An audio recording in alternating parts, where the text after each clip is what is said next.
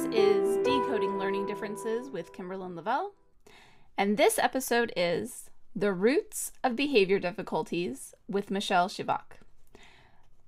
I had a ton of fun talking with her, and I kind of geeked out of it. We definitely are going to have to do a part 2, and we are scheduling that, so watch for that coming soon because we want to get a little deeper into some of these topics. Enjoy part 1.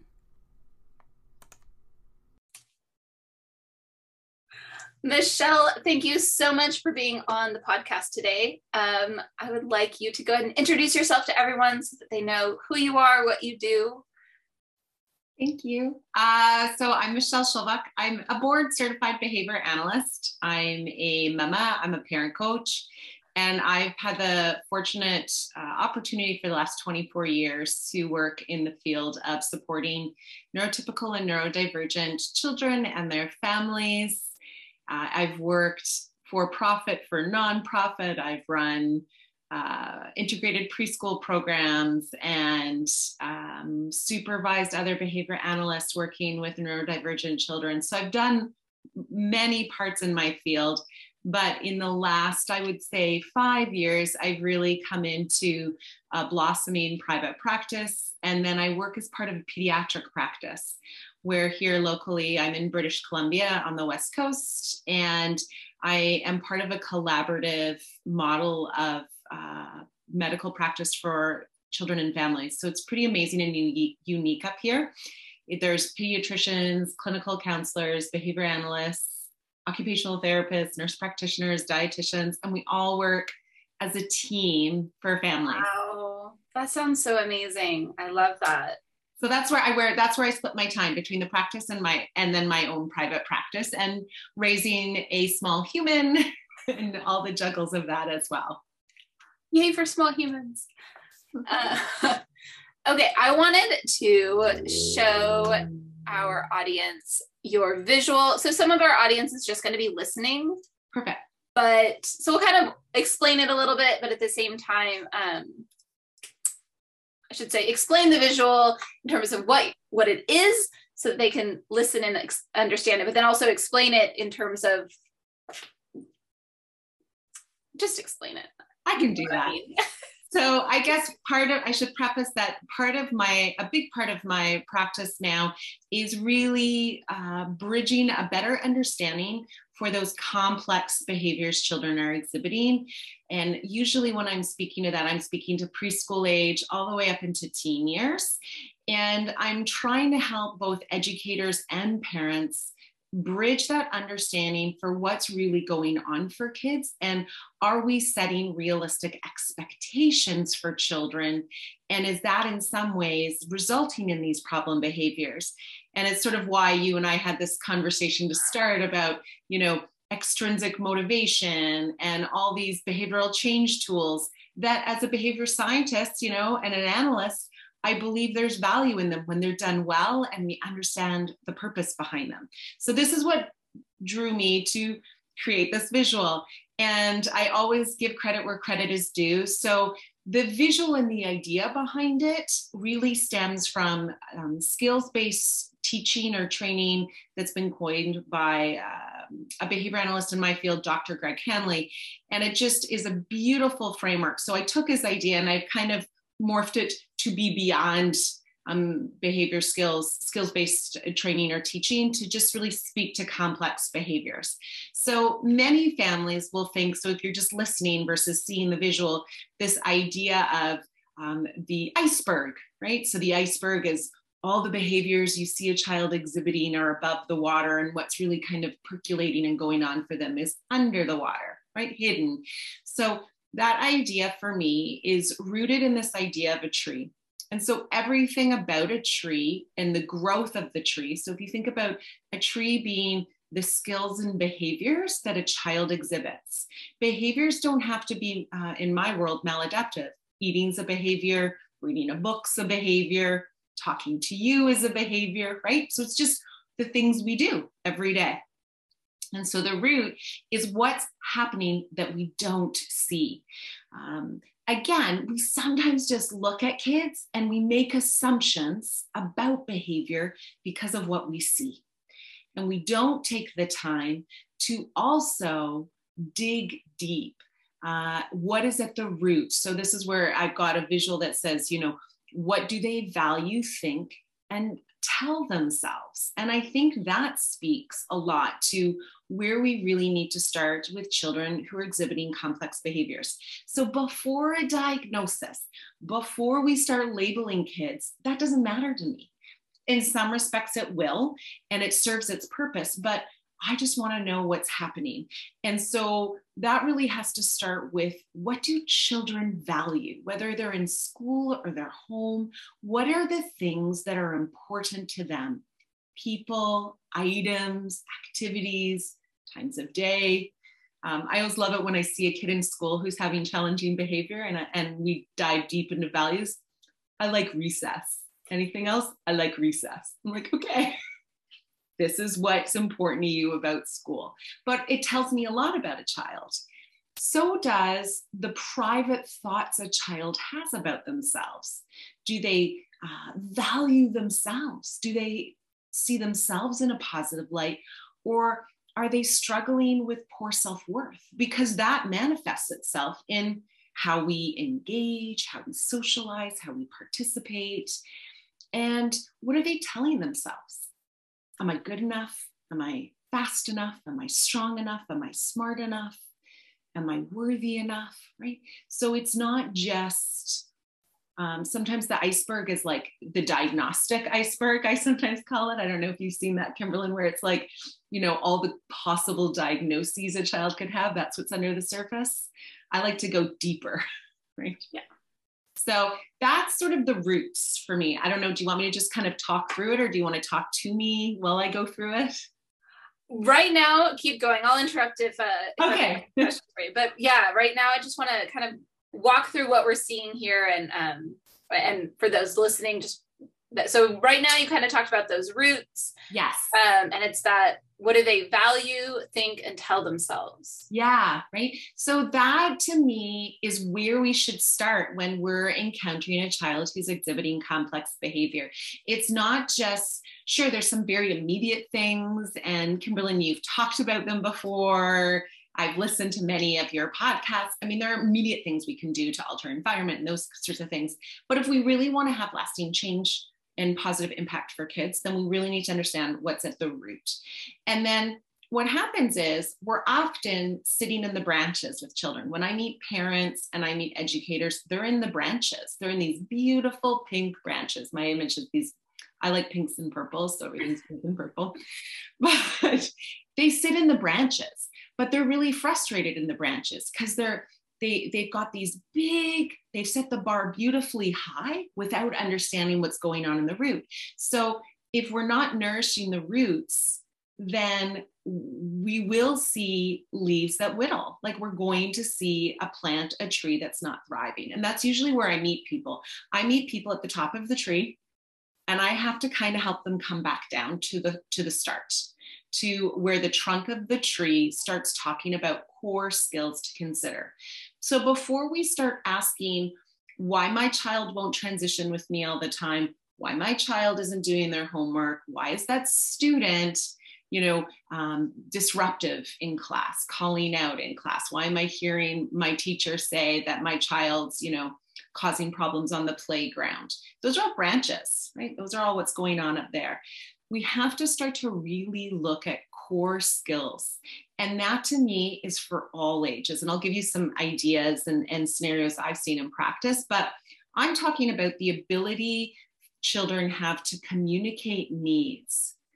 I can't tell you the number of children I have met in practice who are 5, 6, 7, 8, 9, and still, well, they're going to school on their own, they have friends, they participate, they actually can't talk to me about their most basic needs on an emotional and social level. I mean, right? I'm sure they can tell me if they're hungry or they're tired, but they aren't able to articulate their needs. And they actually, so this speaks to the next one, social emotional regulation. Many of them haven't experienced or been nurtured and supported to be okay with being mad and sad. So they don't know what to do with those emotions. So they kind of come out in different ways, right? And then this tolerance to delay doesn't happen for them, right? So tolerance to delay is a big one for me.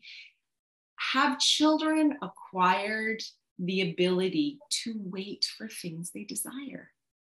To be able to trust the adults in their circle, that when someone says, it's not available right now, but here's when it's available, that's actually going to happen. And a lot of kids haven't acquired or fully mastered that tolerance to delay. So you think about, if you want a child, an 8-year-old, not to be disruptive in class or to play in a calm manner with their sibling, but they can't articulate in pro-social ways, hey, you took my toy, I want it back. Or, excuse me, teacher, I can't follow the lesson. I don't know what you're talking about, right? That's what I mean by ability to communicate needs. Needs are different based on age and development, but we have to make sure kids can communicate their needs, right? Have alternative ways, breaks, time away, them asking for it, right? Like, I need space from this. I need alone time. That's a big one with parents, right? Supporting kids to say, parent, I need space from you because you're drilling me right now and I can't do it, right? So that's what I'm talking about, really like deep level communication of needs, deep level social emotional regulation. I think up here in Canada, at least, we have seen a trend where there's this like universal zones of regulation. Like, that must be the one and only curriculum all children should learn in. And I'm sure you've seen this as with an education background that you have, Kimberlyn. It's not a one size fits all, right? So you've got kids who haven't actually learned those regulatory skills in home or in school because they're not connecting to the curriculum being presented, or they don't understand the curriculum. So part of this, it seems like one of the struggles to be able to communicate your needs is that you have to be able to recognize your needs. Yes. And I know a lot of, like, they don't realize what they need. But that's like one thing I'm constantly working on with like my kids, is they're starting to melt down. I was like, oh, sounds like you're really hungry, and it's hard to have, you get more frustrated when you're hungry. I hear you. And like, just reflecting that so that they start recognizing. And yesterday it was like, my 4-year-old was like, I'm too tired and hungry for this. And it was like, upset about something else, but recognized, I am tired and I am hungry. And that is really my problem. Yeah. I need that need met first. Yeah. Yeah. Sleep and food. And then let's talk about my other needs. Yeah. But here's the interesting thing. And I think it's a missed part I see a lot in especially school-age children, because it's where we notice this the most, which is interoceptive skills. Sometimes people call this your 8th sense. And so it's this idea of one's ability to internally recognize those cues your body's giving you. And in fact, I've met many children who, on a very superficial level, can tell you what they're supposed to do, what mad looks like, and what they're supposed to do when they're mad, what, frustrated looks like, but they actually can't tell you. And those often are many, not all, neurodivergent children. So that could be children with sensory processing, autism, ADHD. There's a variety of diagnostic lens, we look at, but children in general who really, we've missed that. We've told them to be mindful. We've told them to meditate, but they're like, dang, I don't really understand what does this feel? What am I supposed to be feeling inside? I meditate, so I understand that, but it's really interesting if you take the time to actually see, can kids articulate, can they squeeze their hands tight, tight, tight and release and describe the sensations they feel in their fingers. And there's kids who can't. So here we are thinking we've checked all the social emotional boxes. Yeah. But they're not going to acquire social emotional skills the same way you or I might. Right. Well, that makes me think about some of the students we've had who the speech pathologist will tell us they know what to do. You know, we've run through all these scenarios, we act it out. They know exactly what to do when they see this scene, when this person says this, they know all the appropriate things. There's nothing more I can work on in a speech setting. Mm-hmm. Right. But then out on the playground, they don't use any of the skills that they're saying, that they're demonstrating in a very structured setting. Yeah. So yeah, I definitely see that there's a disconnect there, a difficulty. And here's the interesting thing, and I'll always, because I work with neurotypical and neurodivergent children, I kind of ping pong back and forth a bit, but stories I'm sharing, I should always preface, are stories that the children that I work with have consented, and there's nothing, you won't know who it is, but they know I'm sharing the story, and they've said, yeah, tell the story. So I've known a young man in his teens for years, and he has autism. Autism, I don't use high or low functioning, but autism under the lens that many wouldn't know he has autism. And he's very good masker, so he can hide things really well. And for many years, we thought he had the fundamentals of interoceptive skills. And here he is in his teens now, really actually experiencing some of the most complex behaviors and having a hard time. And when we dove deep and asked questions like, well, how do you know when you need to go to the bathroom? And he said, well, and he looked at me as if this is the rule everybody adheres to. Well, I should go to the bathroom every 2 to 3 hours, unless, of course, I drink some bottled water. And for every bottle of extra water I drink, then I should go an hour sooner. And I was like, do you actually feel the need to go? No. He didn't realize that was, right? And as we dove deeper, we realized and it was because he said, Michelle, everybody keeps telling me I need to calm down before I get explosive, but I don't know I'm getting explosive. Like he physiologically didn't see those cues. And I could behavior skills teach him till the cows come home. Right. Right. So, your speech pathologist is like, I've done behavior skills teaching, I've taught them the skill. We've rehearsed the skill. They know the skill, but they don't know the skill. Right. Right. Yeah. Interesting. Yeah. Right. So I think it's taught me to never ever assume that kids, you really have to dive deep to make sure unique learners really, and children in general, really have it. That's why I think any sort of standardized curriculum for teaching social emotional is a little risky because it's not going to meet the needs. It's just like a math curriculum is not for every kid. Well, that's what I was going to say, a standardized curriculum for everybody in anything you're trying to teach. If everyone's getting the same thing, there's only a few people who are getting anything. Exactly. Yeah. So, yeah. Right. Do you guys know Universal Design for Learning? Is that? Yeah. I did my master's thesis on it. So I'm big about the whole, who are you teaching to? Another conversation. But here's the other piece that I think is important. So here we are, we're working our way up this idea of the trunk, right? So when I meet people in the branches, I say we got to start in the roots. And now we're sort of we're reflecting on those core skills to consider, right?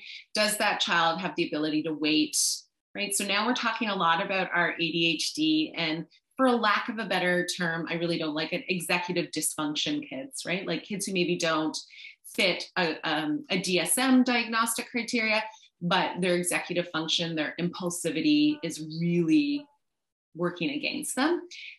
Tolerance to delay is really hard. Can they wait? Can they wait for something they want? Can they transition past and still wait for something they want? Right? This is hard stuff. So here's where it gets interesting. And it's why I put on the other side of the tree in bold, a calm, relaxed, and engaged child is a child ready to learn. So whether you're at home with your child or your child's in a school setting, I think we're too quick to push the teaching on dysregulated children. And so I'll go to school-based teams all the time and say, put the worksheets down.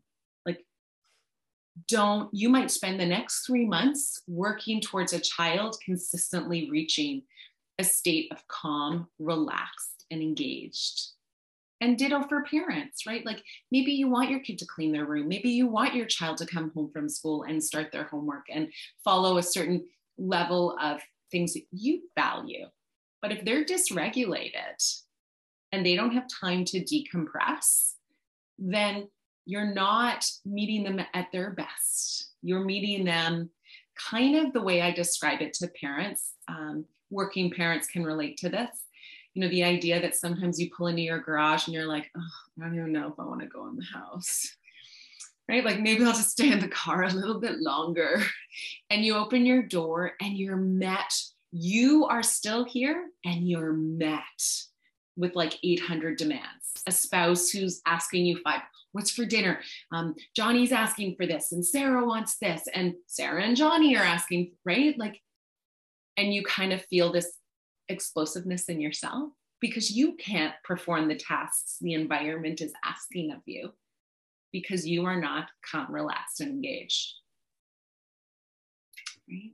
Yeah, absolutely. So that's sort of, I say that to parents and educators, you can't move to the branches. We can't teach unless we have children in a state where they're of the mindset externally and internally ready for it, right? And so here's where, and I'll always sprinkle little bits of motivation. Here's where motivation, extrinsic reinforcement is incorrectly used. We don't understand what's going on under the roots. Right. We've not addressed core skills, but we want a kid to do the things we want them to do. Yeah, that's what I was thinking about when you're talking about that is like they look at, oh, I really want them to do their homework every day when they first come in. So here's the sticker chart, and every time you do homework, we're going to get a sticker, and after 5 stickers, we're going to go to Target. And so that's where I see extrinsic motivation used a lot, where they focus on those branches of this is what I want the child to do, perform. Yeah. And not really meeting the kid where they're at. Okay. So talk to us more about that. So here you've got this idea now, right? Where you want children, and we'll come to it. I'll sprinkle it a little later, like how I might bring in extrinsic reinforcement sometimes, because I believe there is a place for it. As a behavior analyst, I definitely see value when it's used correctly, right? And for certain neurodivergent learners, it's a necessity. It really is a beneficial tool for them. But you have to fundamentally know what a child values. You have to fundamentally know where their mindset is at, right? And especially as they get older, you'll want them to collaborate. You'll want them to be part of the planning, right? Of the branches. But we're not going to do any teaching around anything we, the adults, want unless we have a full understanding for everything going on in the roots and the trunk. You just can't. You can't. And so maybe this is where parents are like, well, I've tried, I used that sticker chart. It worked for 2 days and then it didn't. Well, it's not that the sticker chart worked. It's that the kid's like, well, that sounds kind of interesting. I'll give that a go. And then they're like, it's not coming to me fast enough, and I don't care as much as you think I do about it. So meh. Yeah. Right. And then that's where it's too hard to maintain the energy level for it. And I can't, so I just must be the terrible person, and I give up. And I feel terrible about myself, and I give up. I'm worthless. I don't understand this. I can't do this. And so then guess what parents do? And teachers alike sometimes. Then we throw in a good sprinkle of threats. Well, that token economy is not working anymore. So how about I take away the things I think you like? Or, right? So sometimes, sadly, it's where we still see children losing recess, right? Like, hurts my soul, right? It's a necessity to keeping them calm, relaxed, and engaged. Don't take it away. And then kids at home who are now, they're like, I can't win. So now they're operating no longer from this rational problem solving prefrontal cortex. They're back at they're at the stem of their brain, and they are operating off of fight, flight, or freeze. What are you talking about? You just talking about, right? So now we have like a super explosive kid, super fun. So it's why I start to talk about our, I titled the next branch as our expectations, right? Are they developmentally fitting? That's a typo, so apologies, I will fix that. R-A-R-E, they developmentally fitting. This is a big one, right? Whether you're a neurodivergent learner or you're a young child, are we asking of a kid something that they shouldn't do? A very core, simple example is sharing. You know, sharing is an ask adults put on 3 and 4-year-olds, like it's something they come out of the womb able to do. Yeah. But in fact, it's like some people say 4. I think the literature really supports almost like 5, 6, right? So I think we have to really look at, are we asking kids to do something that they can do? Whether it's regulating in a classroom, following multi-step instructions, executive dysfunction kids. So not even if you have ADHD or autism, but children in general who are struggling. Here's an interesting one that can happen. I'll hear parents of school-age kids, so older kids, say to me, I'm really confused and frustrated because I think my kid can do this, because they can follow multi-step instructions some of the time, but not all of the time. And then I say to them, tell me a little bit more about that. And so guess what we find out? One of the traits of a child with ADHD is that they can be hyper focused on something they value. So when they value it, they can just like dive deep at the expense of remembering to eat, to toilet, to do anything else around them, but they can perform that task with such precision and focus because they value it. Right? That's why understanding values is so important. But with anything else, you really see the dysfunction. You see, and I hate that word, but it's the word. So, but you can see the lagging skills. You can see what that child's struggling with. So have they been taught the prerequisite skills that they need to be taught first? Like, have we actually systematically made sure that before a child shares, they understand turn taking, that they have the perspective taking, the tolerance delay? Like, do they have the skills necessary for the things we're asking of them? And a lot, not all, but a lot of the time, in fact, there's prerequisite skills that have not yet been met, right? Before we ask them to clean their room, which is often a parental big ask, can they stay focused enough to even do 1 or 2 steps of that task, right? Instead of asking them to do 5 steps at once. And even all of those individual steps. Right. Have they been taught each of those individual pieces of even just looking around the room to see what needs to get picked up is its own task, right? Like, I can look around and see, oh, this and this and this all need to get put away. And but there's kids, especially really young, they see one thing, they put it away and they're done. I cleaned my room. What about everything else? I cleaned what I valued. I cleaned what I valued. Yeah. I don't care if my pajamas are on the floor. I'll sleep without them. It's and listen, the thing is, when I talk about values, I'm not saying kids are right, but if we can understand their values, it's the best way I can describe it. We can speak their love language. Yeah. If I understand what a child values, then they're going to be heard when I'm trying to explain things they don't value. Because they're feeling heard, right? Like, you hear me that I tell you that really I only value my Pokemon stuffies, and that's it. And my cards, see how they're like neatly organized over there? They're like super special to me. And I see the attention to detail you're putting in them. So, I'm using really natural ways to acknowledge. Some people call that praise. The effort that they're, right? But there is that distinction of the abundant praise for that. To me, a lot of time, my issue with praise is when it's like condescending. Oh, it's like, oh, great job for doing that. Oh, thank you so much. And like the assumption that they wouldn't have done it without the praise, and like there's a problem with some kinds of praise, but yes, acknowledgement of what you're seeing and valuing, and a genuine appreciation for it, I think is so powerful. And that's, it's a connecting thing too. You're building that relationship. You're seeing them for who they are.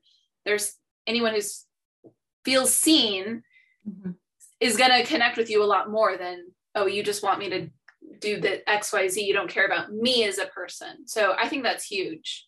Right. And I think it speaks to expectations, right? Because again, we set these expectations that maybe are unrealistic and we put this value on them, right? Yeah. I'll tell you how shiny special you are if you can do this thing that you're not able to consistently do. So now you feel less than because I've taught you to feel that way without realizing it. I've kind of conditioned you to think that way.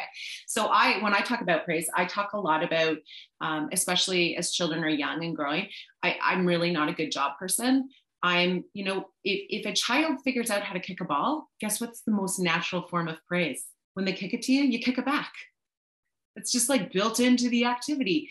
A child drops the car down the ramp for the first time and you've been teaching them that, give them back the car so they can do it again. Like, it doesn't have to be artificial in the way of like, yay. Right. And as children get older, and there's research to back this, I'm not inventing this stuff up, actually reinforcing and providing acknowledgement to the process versus the outcome is better lasting. Right. Do you know there's a study, do you know the one they did with children? I can't think of the title, but I can always get it. Do you know which one I'm talking about? Where they had kids in a room. They put two groups of kids, and it's videoed, so you can see the video versions of this. It's really neat. And they videoed a group of kids who were given really easy tasks and praised for completing the tasks. And they were given other children tasks that were harder, who were praised for their effort. Yeah, that's oh, now I'm blanking on her name. I know. But with the mindset, growth mindset. Thank you. Yes. Yeah.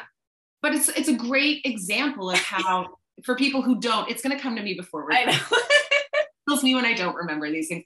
But the reason I bring it up is because that's sort of how we set our expectations. And, a child who's struggling, the study they found, right? The results of that study were the children who were given the choice between, do you want to do easy tasks or harder tasks? They picked the harder tasks. Right. Because they had learned to like try and work through things that were hard. It wasn't about the outcome, right? So why do I talk about this? Because when we're teaching in the branches, it's not always about perfect. You're cutting out. I've lost your sound. Yeah, I don't know what happened. Okay, you're back. Hi. I was just saying, people can't, we would sometimes rely too much on the outcome in the branches, right? We don't give enough acknowledgement. Let's use that word instead of praise. We don't give enough acknowledgement to the effort a child is putting into something. That, if it's social, right? Like, wow, man, there are a lot of kids out there today, and I saw you go over and check out the soccer field. Like, how was that for you? It was hard, but I did it. How'd that make you feel? I'm glad I tried, but I won't tomorrow. Cool. Not like, yay, here's a star. Right. Right. Well, and that's reinforcing that intrinsic, how are you feeling about it? What do you see? And that's the big thing that, anytime I was like in the classroom required kind of to create a behavior, something for a child, it was always, like they had this last year, there was all these check in, check out. Here's the goals that we're working on for today. How did you do at these different points in the day? So the kid comes out to me, here, you have to fill this out. It's like, okay, so how did you do on this? Like, tell me what happened. I'm not giving you the number. Like, it's not from me. It's you're reflecting on your own behavior, your own whatever. These are your goals. Like, I'll help you fill it out, but it's not about me. It's about you and what's happening for you. Mm-hmm. Because when it's just like the teacher just is filling it out and handing it back to the kid, it doesn't feel like they had any control over the number. Right. So anyway. So, but I think, right, like, so our expectations, and I mean, this is a whole other conversation, right? But for parents listening, so can you imagine you have your child in school all day where they haven't maybe fundamentally mastered all the trunk skills, and maybe the expectations are a bit above even the bar we want to set for them. They don't have those prerequisite skills. And then we're trying to teach when they're not calm, relaxed, and engaged, but they're kind of keeping it together at school. It's like the soda can analogy I talk about a lot with groups, right? So like they're super stressed at school, all these demands, they're not really following a lot. And then they come home to you and they're like, shh, explosive, disruptive. And when we do those deep dives of what's going on at home, in fact, it's not that the parents, there's very little we're going to augment about what's happening at home. We're going to deep dive to the roots at school, right? Like what's going on for that kid at school. And that's not a criticism of school. That's not a criticism of educators. I think educators are the most undervalued and underpaid profession out there when you think about the demands in their classroom and what's being asked of them, right? But it's stressful for kids. So, last and certainly not least, then we support skill building and learning, right? It's like the branches. But there's a lot that needs to be in place first before we really want to make sure we are fundamentally supporting kids to maximize, to set that bar at a place that they see themselves reaching, right? I don't know. That's sort of the summary. And then obviously but I use it a lot with schools and at homes to help people understand the roots to the branches of complex behavior. Because everybody's in the branches when I meet them. Right. It's like, let's come back down. Right. Yeah. Going back to that example that you're talking about, because it's something I hear about all the time. So there, the parents are constantly telling us, I'm so glad they behave well at school, but the second they get home, they explode. I mean, there was one where the kid was literally picked up in the minivan and was destroying like the minivan, like taking but perfectly behaved at school. Yeah. Never a problem at all. Perfectly behaved. So it was like this, it was shocking to us when we're hearing it, like, that there's any issues the second they get picked up, but the second they're picked up, just explosive. So what is your recommendation that the schools need to be doing about it? Or that's so there's a term for it. There's a psychological term for it. I've spoken to many parent groups about this and schools, but it's called after school restraint collapse. Have you heard this term? Yeah. Okay. Mm-hmm. So really fundamentally, for a variety of reasons, children at school are masking. They are experiencing stress. They are experiencing states of angst or anxiety, and they are hiding it, right? So they are hiding what's going on for them at school. They are frustrated. And so then this kind of like, I know we're not going to get into it as much as is where we wanted to start today, which is like oppositional defiance, my ODD. There's so many things I want to ask you. But it's why. So then I'm going to talk about attachment and connection, right? It's a beautiful thing. So kids are keeping it together in school.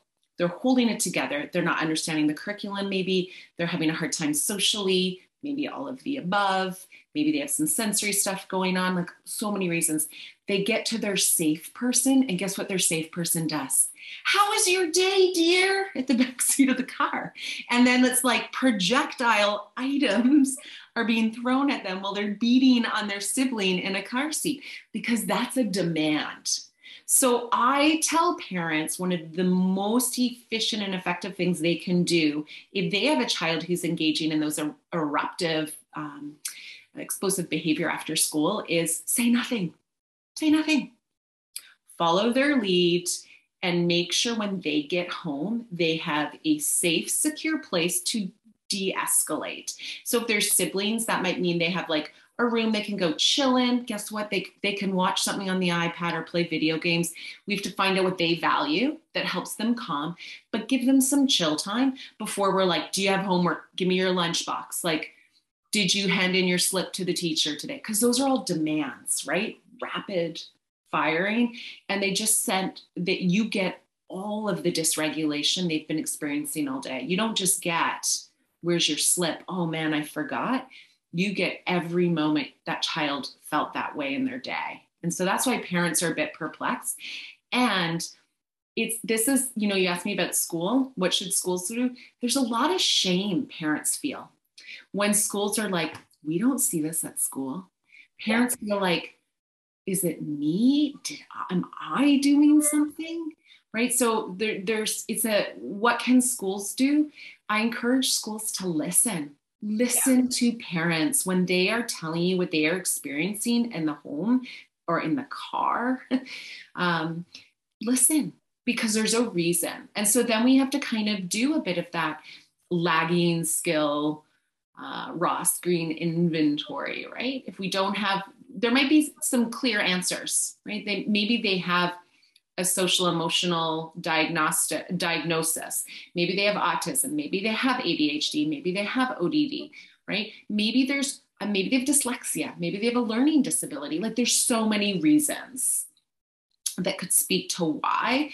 But we know that within the community of autism, girls in particular, and this also kind of starts to come out with ADHD in girls, they are our master maskers. They will hide every stress in their day, but man, are they experiencing it at a really exponential rate. And then I talk to parents about, we're still post-pandemic. I don't know, what do you want to call it? But we're not back, and you're in America. Listen, you guys, I can't even begin as a Canadian and a mama of a child who goes to school in Canada, what privilege I have. The stress educators and children are under just walking in the door to a building, like shivers, right? Like it's not the carefree environment. I'm 46. It's not the environment when I went to elementary school. It just isn't. Yeah. People could walk into my elementary school. Nobody checked in. No one needed ID. Doors weren't locked. You didn't get buzzed in. Children didn't have to have drills for guns, for a variety of things. Up here, our high school teachers have to learn how to administer Narcan, like stress. Being an educator is tremendously stressful. I can't even begin. So that's like a high level stress for kids. So I bring up the pandemic because it was like masks, no masks. Did you just cough? Do you have COVID? So it's like the layers of stress just to walk in a school door. I'm surprised not every kid's explosive when they're done at the end of the day. Yeah. Well, in some I've heard also reports of, the kid looks perfectly happy, calm, relaxed while they're at school, but the parents will talk about how at home they seem very depressed. Yeah. Or they're talking about stomach aches every morning and they don't want to go to school and they're crying all the time. And it's like, but as soon as they're on campus, they look fine, right? They look happy, they look calm, they answer the questions, they do their work. So that's where I'm wondering, like, to me, so what we've been doing is what I keep pushing is, tell us what's going on and what we need to look at what we can do to eliminate that. So like, what is it that's causing that stress? And is there something at school that we can do to reduce it? Like in the one case, it was a kid who was just, the academic demands at school were way above her ability level. Mm-hmm. And she looked like she was okay with it at school, but she was crying every night, stomach pains every morning, literally throwing up sometimes. Ugh.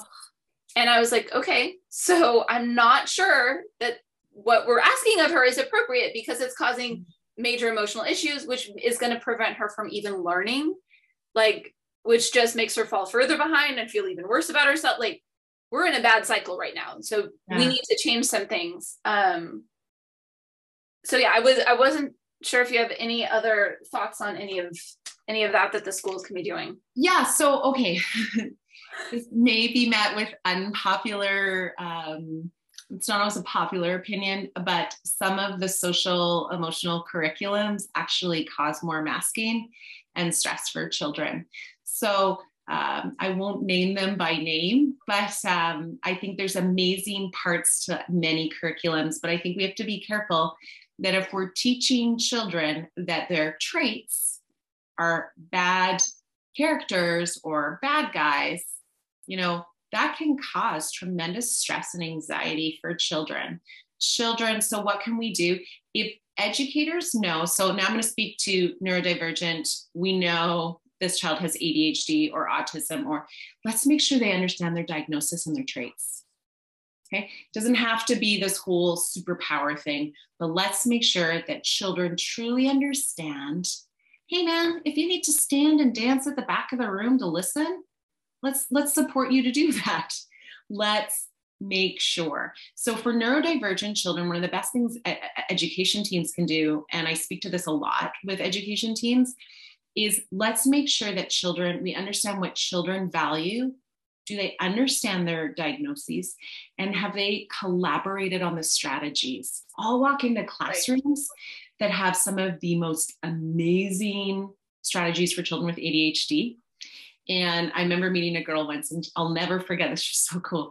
And I said, what's going on for you? Like we connected and had many meetings. And she said, Michelle, listen, if I go to the back of the room and use that table, I stand out more and I'm struggling with the girls. And she can use the word struggle, but essentially that's what she's saying. Like she's having a hard time connecting with the girls. She values female friendships in her class. So now I know her values. So hell will freeze over before she'll access a tool she knows would help her. So we had a conversation with her teacher and her, let's collaborate. What do you need? Well, sometimes I need to break, but I'm afraid I'm going to miss something and get in trouble. Teacher, you won't get in trouble. Here's what I'll do to help you. And then she created a system with her teacher so she could get a need met, but we knew what she valued. Like, so, right. So it's a big ask of education teams because I'm proposing that you be more individualized in your strategies, right? That you talk to kids who don't seem to be utilizing the strategies as effectively as they used to. So I think that that's an important piece, but I'll always go back to listen to the parents. There's something going on, and sometimes just observing the nuances of children's, avoidance behavior or how they're being received by their peers can tell us a lot. Again, that's superficial, but it can guide the discussions around the roots, right? You say you're fine outside, but I just see you butterflying around everyone. I don't really see you socially connecting with kids outside, but you seem happy. Masking's a thing. There's a lot of literature to support it. I speak a lot to schools about masking. We see the detriment that happens in intermediate grades. So stress for kids in school, we usually see the onset of social stress by grade 4, usually, because the nuances of peer relationships change. So you can't just blend. Girls are talking more, they're gossiping, they're engaging in higher level social interactions. And if you are lagging behind in that area, you're going to be noticed. The demands academically shift in grade 4, right? There's bigger asks of students. So we usually will see quite a big shift between that year. And that's where we kind of have to evaluate, like you're saying, are the demands curricularly too much? Are the demands socially too much? Right. Yeah. So I hope I've answered, giving a little bit more of a takeaway there for you. Yes. There's so much. I feel like I could talk to you for hours and hours. I am like, okay, we've been talking a while. I know we haven't even touched on our big talk today. I know, but it's so good. So we will definitely have to have you back to talk about more things. But one thing I definitely want to talk about before you go, because we've talked about it, but we haven't really explained what it is the lagging skills. Oh, the lagging skills. So the lagging skills is a term coined by Dr. Ross Greene. So if your audience members don't know who that is, I think he's a pretty neat guy. He's a bit quirky, but he's pretty neat. He's a psychologist out of the States. Living in Balance is his website. It's a nonprofit. And he talks about, he's written written many books. The most well-known one is The Explosive Child. And he talks about this idea of collaborative-based problem solving. But in order to understand how to use collaborative-based problem solving, we first need to recognize two things. And so one is the demands the environment is placing on a child in a given moment that results in that sort of complex or eruptive behavior. Like something's being asked of that child in the moment that they can't meet. Right? And then this idea of the lagging skills are those things. So if I go back to my tree, I'm looking on my computer here, our expectations. That's where the lagging skills kind of fall in, which is what are those expected skills a child should have that they don't. And so like I pulled up, he has a really great checklist, and it's not the end all be all checklist. I think you could do a deep dive into lagging skills for social skills, lagging skills for literacy, right? Like I think any domain of learning in a human being could have lagging skills. Ross Green's lagging skills are things like, and I'm just referencing his exact list, maintaining focus, like a kid's ability to maintain focus, sensory processing difficulties, motor difficulties, difficulty expressing concerns, needs, and wants, right? Like I've already talked about that. Can they problem solve? So essentially, where's their prefrontal cortex ability at? Do they have perspective taking? Can they read social nuances? Do they read nonverbals? Can they understand the ramifications of their behavior and how it's perceived by others, right? Can they shift to original ideas or plans and solutions? Like his lagging skills, I could go on and on and on, but it's an inventory of skills that I actually think very much mirrors executive function checklists, right? So when we do an executive function checklist, we're looking at a child's ability to control their impulses, so emotional regulation, metacognition, well, in the China shop kid, right? They come into a space, but they don't read the room. They just read what they need. Initiating tasks, like sustaining task focus, realizing how easy or hard a task is going to be. Like the list is just quite long, but I think for me, lagging skills are really important. It's whether you like the term or not, it really just speaks to the idea of there are likely skills, right? When the environment is asking something of a child and they can't meet that need, there's usually some skills that are underdeveloped, not fully met yet or achieved, right? Or lagging. So I guess it's just sort of how do you want to use the language around it? But does that help answer and explain that? Yes. And then I want to talk about that a whole bunch, but I'm going to have to stop as I wanted to also just define a couple of things. And I think we're just going to have you come back so that we can have a part 2 and go a little more depth on some of this. Yeah. Can you just kind of give an explanation of what ODD and PDA are? Oh, sure. And maybe just a little bit about how parents might have to approach things differently for those kids. Okay. I can. Can we get rid of the picture? Yeah. Okay. So I'm not mindful of this is its own conversation, but I've mentioned a couple of times here just about neurodivergent children. So PDA, I'll kind of start with PDA first because I'll talk less about it, but PDA, otherwise known as pathological demand avoidance, is a newer term in the research literature. And really most of the research is coming out of the UK about that. That's where they seem to be doing a lot of the research. Here in North America, there are some psychologists or developmental pediatricians who believe it does exist. There are others who don't. So it's often used within the realm of autism. So children with an autism spectrum disorder diagnosis, where they are experiencing demand avoidance that's quite complex.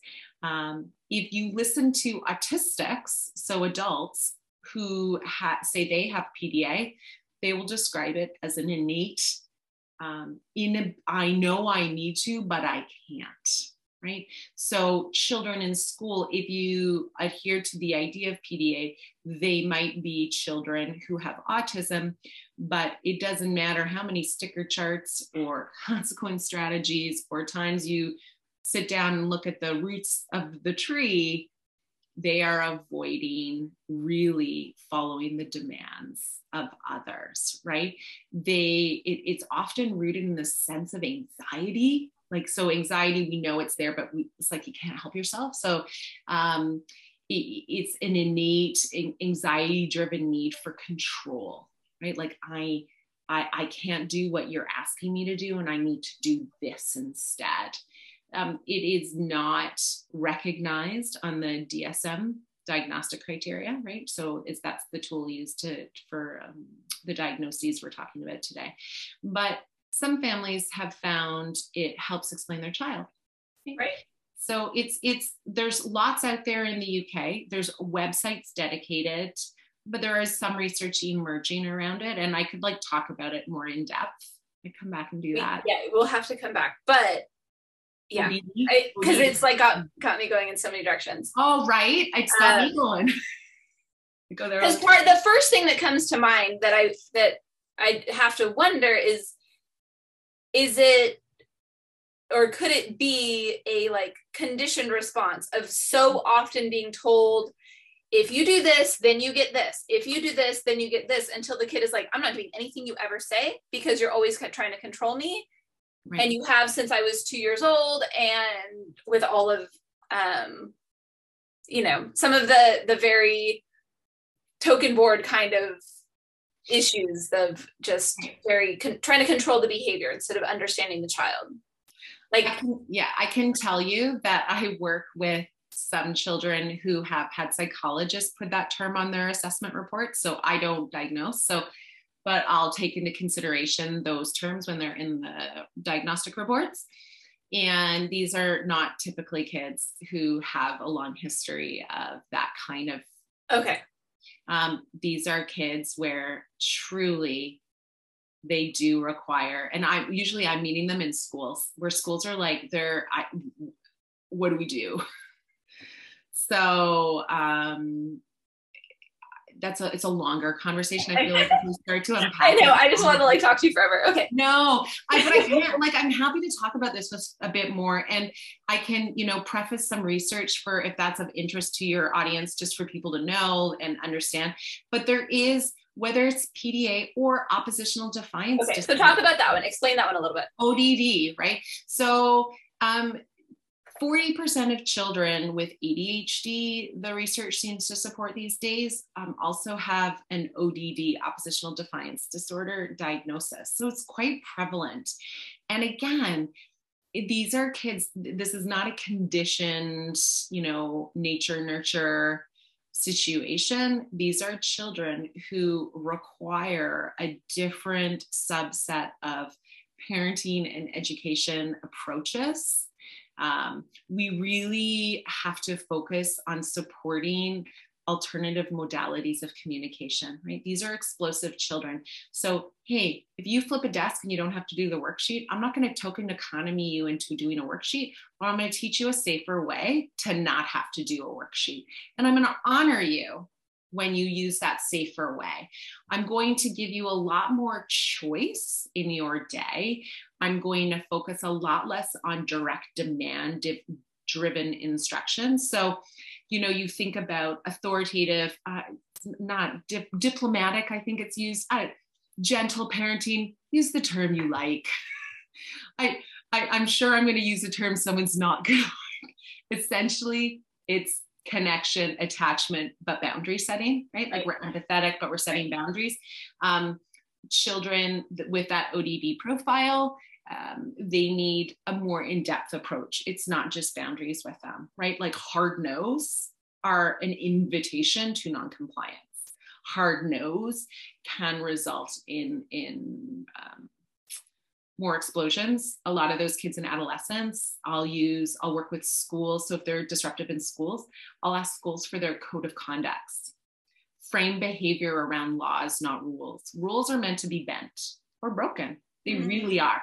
We teach that without realizing it. We teach kids, you're supposed to cross at the crosswalk, but let's like break the rule today and cross in the middle. Or we're not supposed to have dessert during the week, but we'll break that rule tonight, sweetie, right? So without realizing it, we break rules, right? How many times have you broken a rule with your kids? Come on. How many times? I don't know.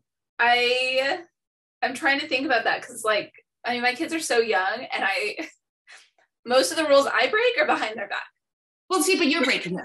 But do you maybe sometimes read an extra story because you're just loving that moment so much? Well, that's true. Last night I said one story, we got 3. So see, right? We do it. That's a rule. Because I love it so much that I have a hard time But we do it. Okay, and I don't seem quite as tired as I thought. So let's go. But that's okay. That's what we're supposed to do. But if you're having a hard time, children with conduct disorders and ODD, they really need things framed in laws, right? Like you don't ever steal. Like that's just against the law.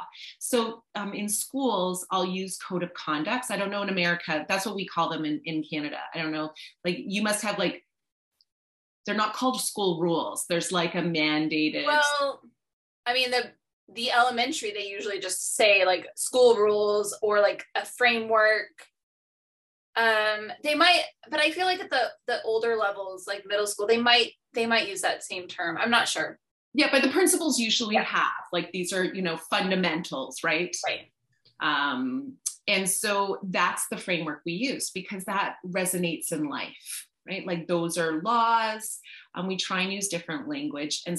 And then in parenting, there's we want to support attachment and connection, but we fundamentally know that these are children who are experiencing distrust with others socially. And that's not because a parent broke that trust, right? Like I always like to let people know this isn't because you parented incorrectly. But these are things going on. They might have poor self-worth. They might have, physical ailments like sleep deprivation. Nutrition can sometimes play into this. They may require, most of the time, they do require some modality of therapy or coping techniques. This isn't just falling on parents. These children have to learn, here we go again, lagging skills. Kids need to learn skills to cope when things are hard, when you have to follow the rules, right? Because eventually you have to follow the rules. Right. Eventually you do. But I have a kindergartner right now going into grade 1, who spent much of the year not in the classroom because our goal this year was a relaxed, engaged, calm child. And so that meant that he had urges that sometimes if we said, no, occupational therapy is not till 2:00, he's like, no, it's now. And you could tell him till you're blue in the face, but he needed to physically see that there was another child with the OT. And then he would be okay. So that's what I mean by you have to think outside of the box with how we support or parent these kinds of children, because you can't just be hard no with these kinds of kids. That's just going to be met with a lot more eruption, right? ADHD kids, they do require their own subset of skills. They do need to have heavy boundaries and sometimes some consequences and frameworks for motivation to help with impulse control, right? Because these are kids that they want to. These are not innately bad kids. These are kids who really want to, but neurologically are struggling. And so sometimes they need the extrinsic world to help shape them. And that's not a bad thing if it's done effectively and well. And we're not animal training.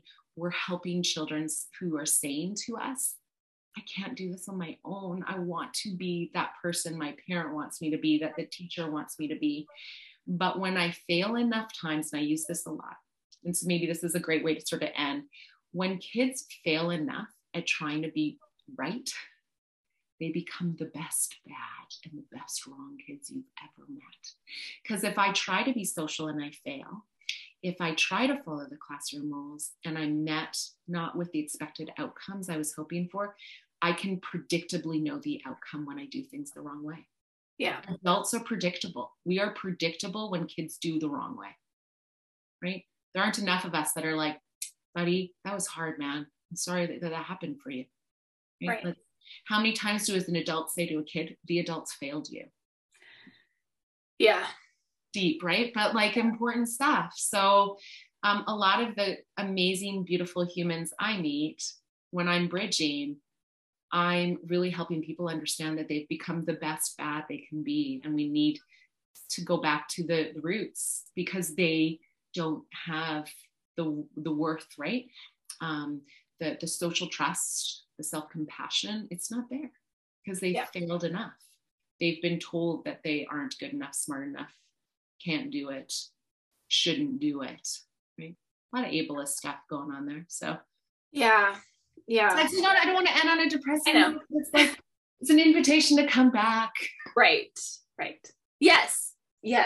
So, until we have you back, let people know how they can get in touch with you, find out more about you. What do you have that people can follow you or any of that? Oh, okay. I have a website. So it's just michelleshulvach.com. And then I have a Facebook. Isn't this so bad? I'm like looking on my phone for what my Instagram handle is. I'm so not a tech person. I have an Instagram account. That is definitely my passion. It's where I post a lot of stuff. So it's Michelle Shulvach Consulting. That's Instagram, Facebook that attaches to that.